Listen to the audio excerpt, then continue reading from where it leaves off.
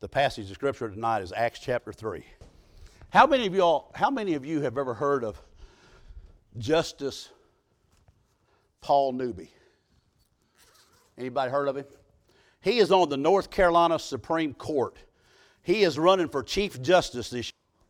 I was at a men's conference back in February there at Providence Church in Raleigh. My son-in-law, my daughter belongs to that church, and it was a men's conference. And we went to this men's conference, and Justice Paul Newby was there. He gave some statistics I want to share with you tonight. He said, and I'm quoting him now, 50,000 people a year in North Carolina die to opioids. 50,000. 1/3 more than that die to alcohol or alcohol-related incidents. He said 11% of all Americans, 11%, have a substance abuse problem. Now, sometimes we want to point our fingers at our kids or our grandkids, and we say, man, I don't know what's going to happen to them. They're getting hooked up on these drugs. They're getting messed up with alcohol. You know what? Alcohol and drugs is killing this country, but guess how many adults are messing with that stuff? 11% of all Americans have a substance abuse problem. He said at Harvard Law School, and of course, Harvard Law School is an Ivy League college where young men and young women go to be lawyers. Out of a class of 1,500 students, 750 of those were clinically depressed. What's going on in our country? What's going on in our country?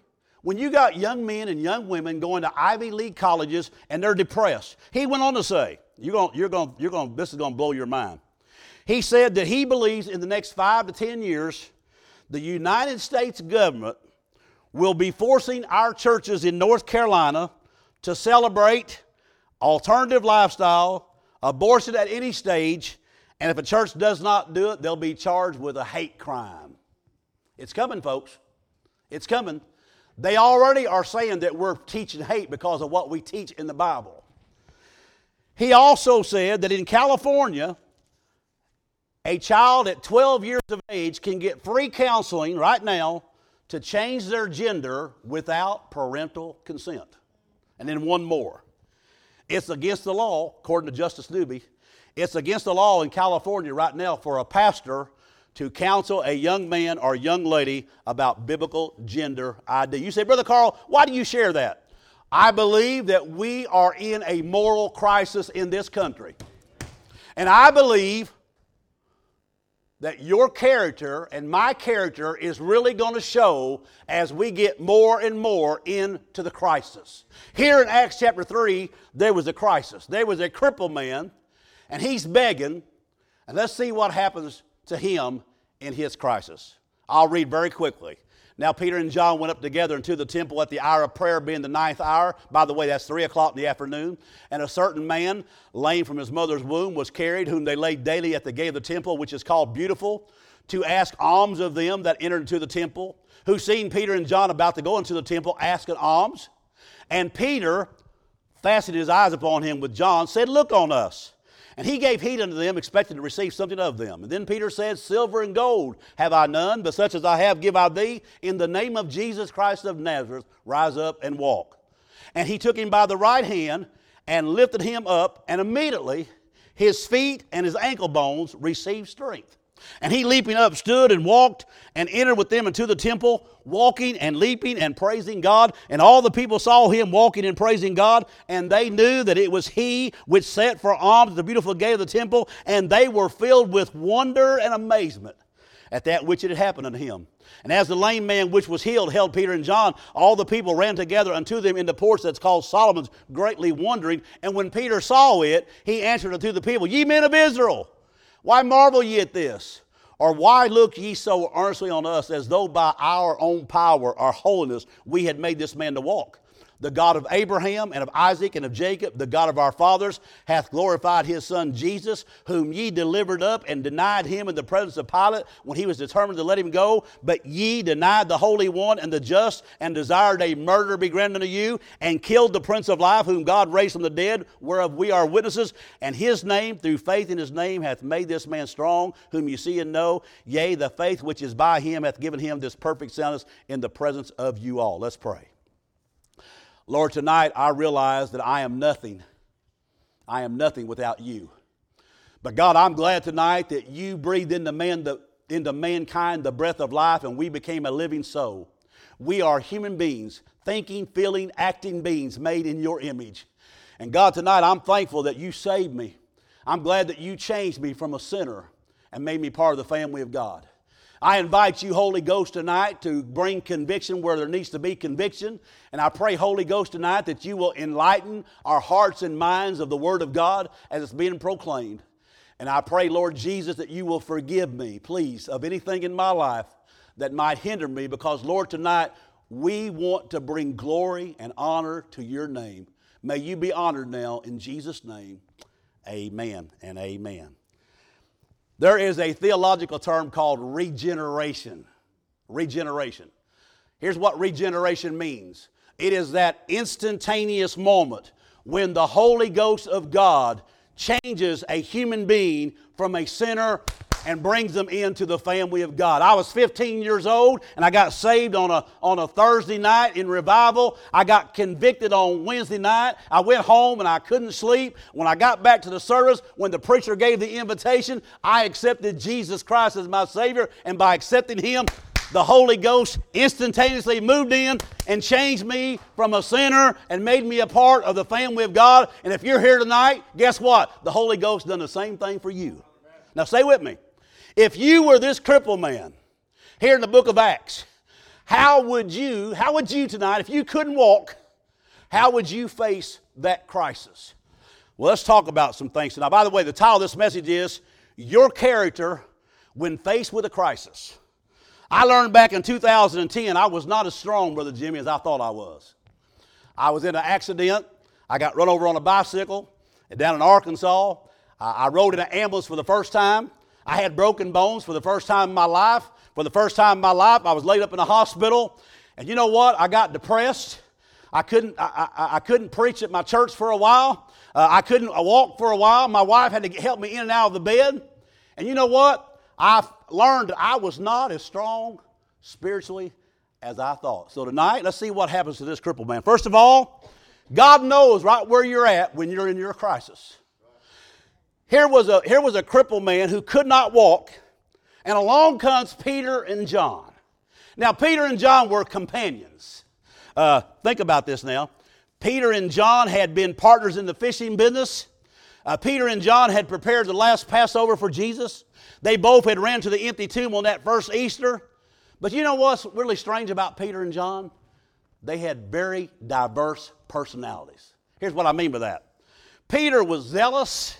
He was eager, he was impulsive, he was energetic, and he was aggressive. Kind of sounds like me, Brother Jimmy. Probably sounds like you. Well, guess what? Not everybody has that personality.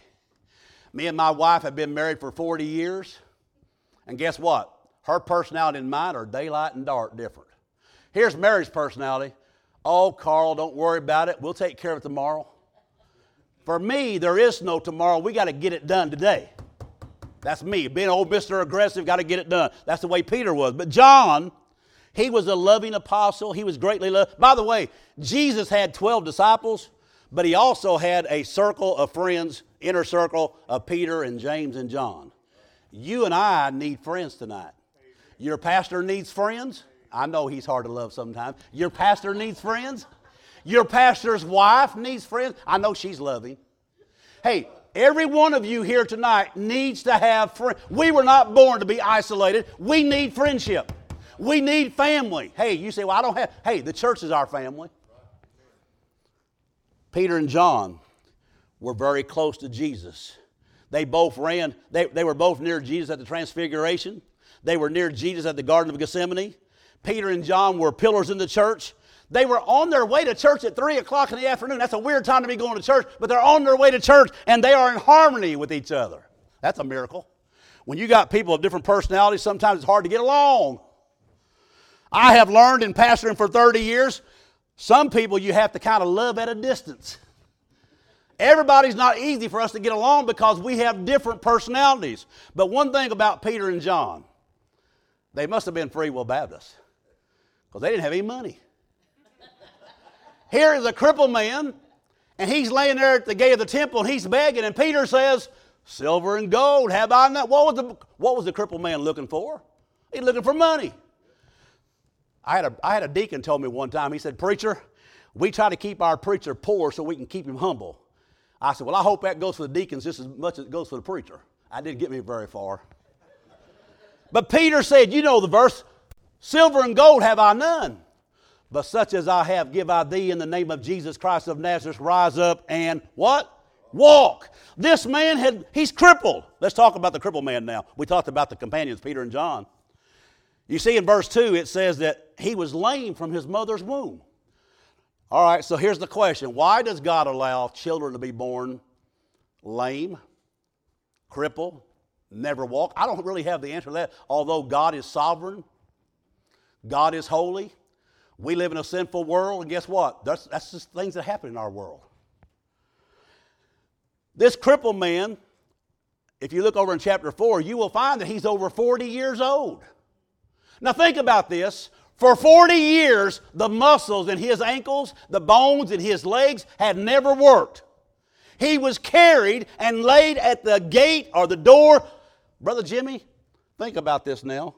If every time you and your church congregation came to Reidsville Church and there was a crippled man laying at your door and you had to step over him, get around him, give him money, get him out of your way, for 40 years, I want to ask y'all a question.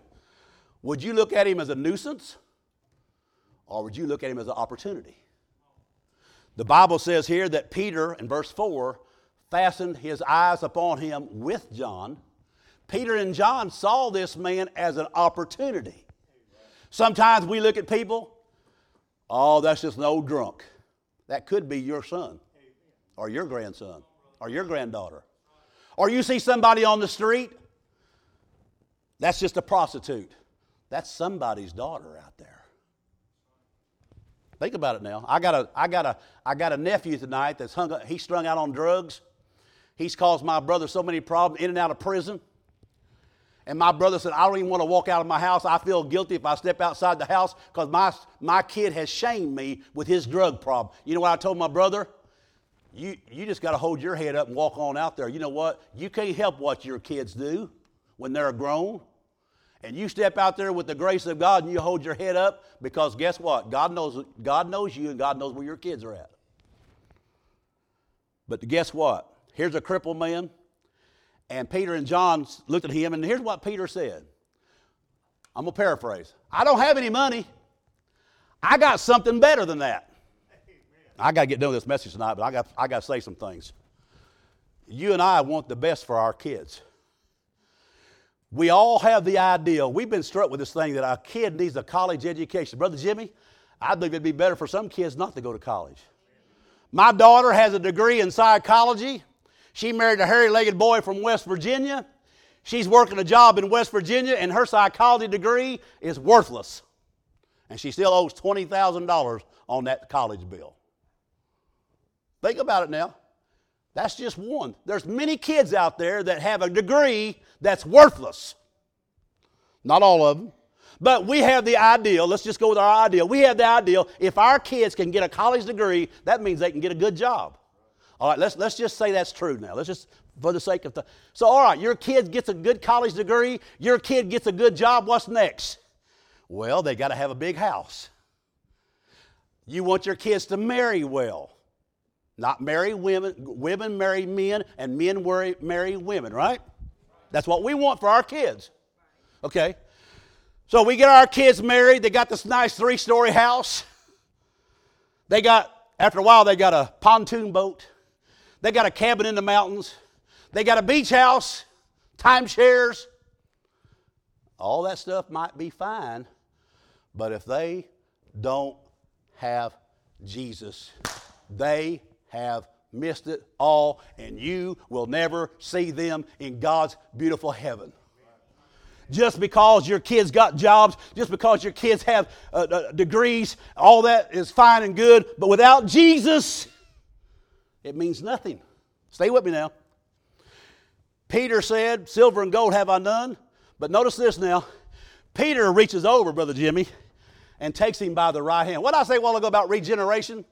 Regeneration is an instantaneous moment. The very moment that Peter reached down to take the crippled man's hand, notice what happens now in verse 7. Immediately, I'm going to read it to you. He took him by the right hand, lifted him up, and immediately his feet and his ankle bones received strength. To me, that is a picture of salvation. And guess what? I like verse 8. He leaping up stood and walked and entered with them into the temple, walking and leaping and praising God. Walking, leaping, and praising God. Some of you woke up about 4:30. Oh, I got a hurt in my back. My knees don't feel very good. I better go to church. Teresa and Jimmy be looking for me, and I sure don't want. You know what? Let me talk to you.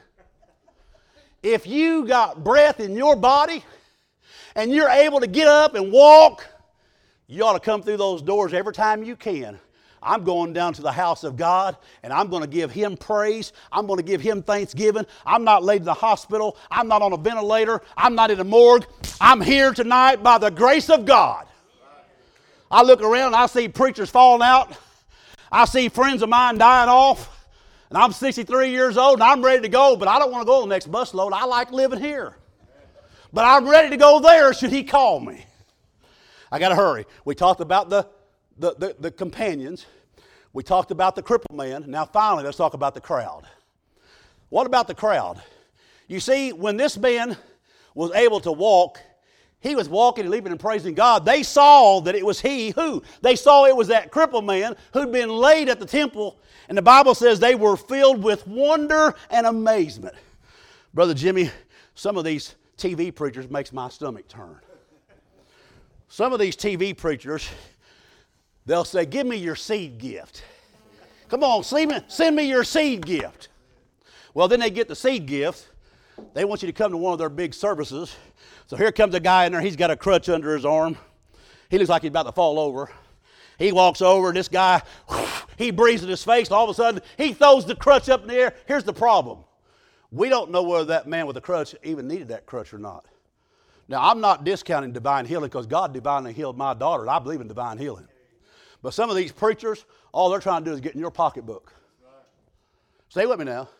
In the New Testament, when Jesus or one of His disciples performed a miracle, it caused everybody to be filled with wonder and amazement. You know why? They knew this guy had never walked. 40 years he had been carried and laid there at the gate, and they had stumbled over him day after day, and all of a sudden they see him walking and leaping and praising God. Wouldn't that cause you to be wondering, what's going on here? This guy had never walked. Look at him, he's walking. And notice what it says in verse 11. And as the lame man which was healed held Peter and John, the people ran together to the porch called Solomon, greatly wondering. Now what I said about Peter a while ago, Peter's very aggressive. Brother Jimmy, listen to this. When Peter saw it, he answered the people, "Ye men of Israel." Now Peter was a Jew. Peter was a Jew. He says, "You men of Israel." Why are you marveling at this? Why do you look so earnestly upon us as though by our power, our holy living, that's what holiness means, we made this man to walk? You know what, Brother Jimmy? If I'd been in some revival and some man was in a wheelchair and I called out on the Lord and I reached over and this guy was able to get up out of that wheelchair and walk, you know what I'd probably do? Brother Jimmy, I was down there in Smithfield. You know what? A guy was in a wheelchair. I took him by the hand. He got up and walked. You know what? That ain't what Peter did. What did Peter do? Let's see what Peter did. See, we like to brag on ourselves sometimes as though we done something. Peter says, hey, the God of Abraham and of Isaac and of Jacob, the God of our fathers, hath glorified His Son, Jesus. He is given the glory to Jesus. If there's any glory tonight, it belongs to Him. But notice what Peter says. You, that word, whom ye delivered up. He's looking at the Jewish brother, whom ye delivered up, and you denied Him in the presence of Pilate when Pilate was determined. You remember when Pilate was going to let Him go? They cried out for Barabbas. But you, look at verse 14, but you, Israel, you, the Jewish people, you denied the Holy One and the just, and you desired a murder, and you killed the Prince of Life, whom God hath raised from the dead, whereof we are witnesses. Okay, in closing, I promise you, 4 points and I'm done. Or 5. Real quick. First of all, I believe this lame man is the illustration of salvation. Number one, he was born lame. You and I are unable to walk to please God without Jesus. This lame man was unable to walk because he was crippled. Number two, he was poor. Oh boy, some people I know are born with a silver spoon in their mouth. I know some kids when I was in high school, their mom and daddy bought them Corvettes and Cougars and Mustangs when they turned 16. You know what I had? I had a 1960 Ford Comet. And the leaf springs were broke, and when you went down the road, it looked like it was running sideways. I had bald tires on it. I had it held together with barbed wire. And I was made fun of at school because I had an old raggedy car and I had raggedy boots that I wore out in the hog lot. But you know what? I had the best that I could do, and I learned to stand up and be proud of who I am regardless of what anybody says. Think about this now. You and I were born bankrupt. There was a sin debt hanging over our head that we could not pay. But Jesus Christ, God's darling Son, left heaven. Stay with me now. This is Bible. Jesus Christ, God's Son, came from heaven, fully divine, came to earth, was born of the Virgin Mary, became a man, a human being. He went to the cross. He laid his life down, and on that cross, you remember what he said on the cross? He said, Brother Jimmy, it is finished. That word means to telestai in the original. It means paid in full. Mary and I are 63 years old. We didn't go on vacations like a lot of preachers. We didn't have all these gadgets. We didn't have fishing boats, and we didn't have all this. You know what I tried to do? I tried to save money. It's hard to save money being a preacher, I can tell you right now. My wife is about as tight as any woman you'll ever find. She won't throw nothing away. But we saved money, and we saved money, and we saved money, and we saved money all through our lives. And now we have our home completely paid for. It's a good place to be. I can take you to my house, I can take you to my office, and I can pull out this deed, and on that deed there's a big old stamp there, government stamp or a Wake County. It says paid in full. Boy, that feels good. But Brother Jimmy, I got a bill the other day, about a month ago, for $1,750 for real estate tax. You don't ever get out of this world without paying. But guess what Jesus did? Jesus paid your sin debt once and for all, and when you accept the finished work of Jesus Christ, God looks down from heaven, sees you through the blood, sees you through the body and the person of Jesus Christ, and declares you justified just as if you never sinned. My little girl one time, I was getting ready to give her one of them little paddles. She's about 9 or 10 years old. She looked up, she said, Daddy, it's hard to be good all the time. She still got a spanking. But you know what? God sees us, and He sees us just as if we never sinned. Now, okay, stay with me. I'm almost done. The man was lame, unable to walk to please God. He was poor. He was bankrupt. He was outside the temple. You and I have to be reconciled. He was healed instantaneously, and he was healed wholly. I'm glad that Jesus saved me thoroughly. He saved me inside and saved me on the outside. You see, when you're saved, it will show on the outside. That's the evidence. You see, here in this passage of Scripture, they couldn't see the healing, but they saw the result of it. And when they saw this man walking and leaping and praising God, they were filled with wonder and amazement. And they ran to this porch. They just could not believe what they saw. But guess what? Now this man could stand. Tonight, it is 2020. What a year this has been. How are you dealing with your crisis? In your crisis, God has sent you some friends, your companions. You may feel crippled, but guess what? The crowd is watching. Your kids and your grandkids, they're watching how you handle things. And guess what? That says volumes of where you're at with the Lord. Amen? Let's pray. Lord, tonight I know I've gone a little bit long, but Lord, this church has been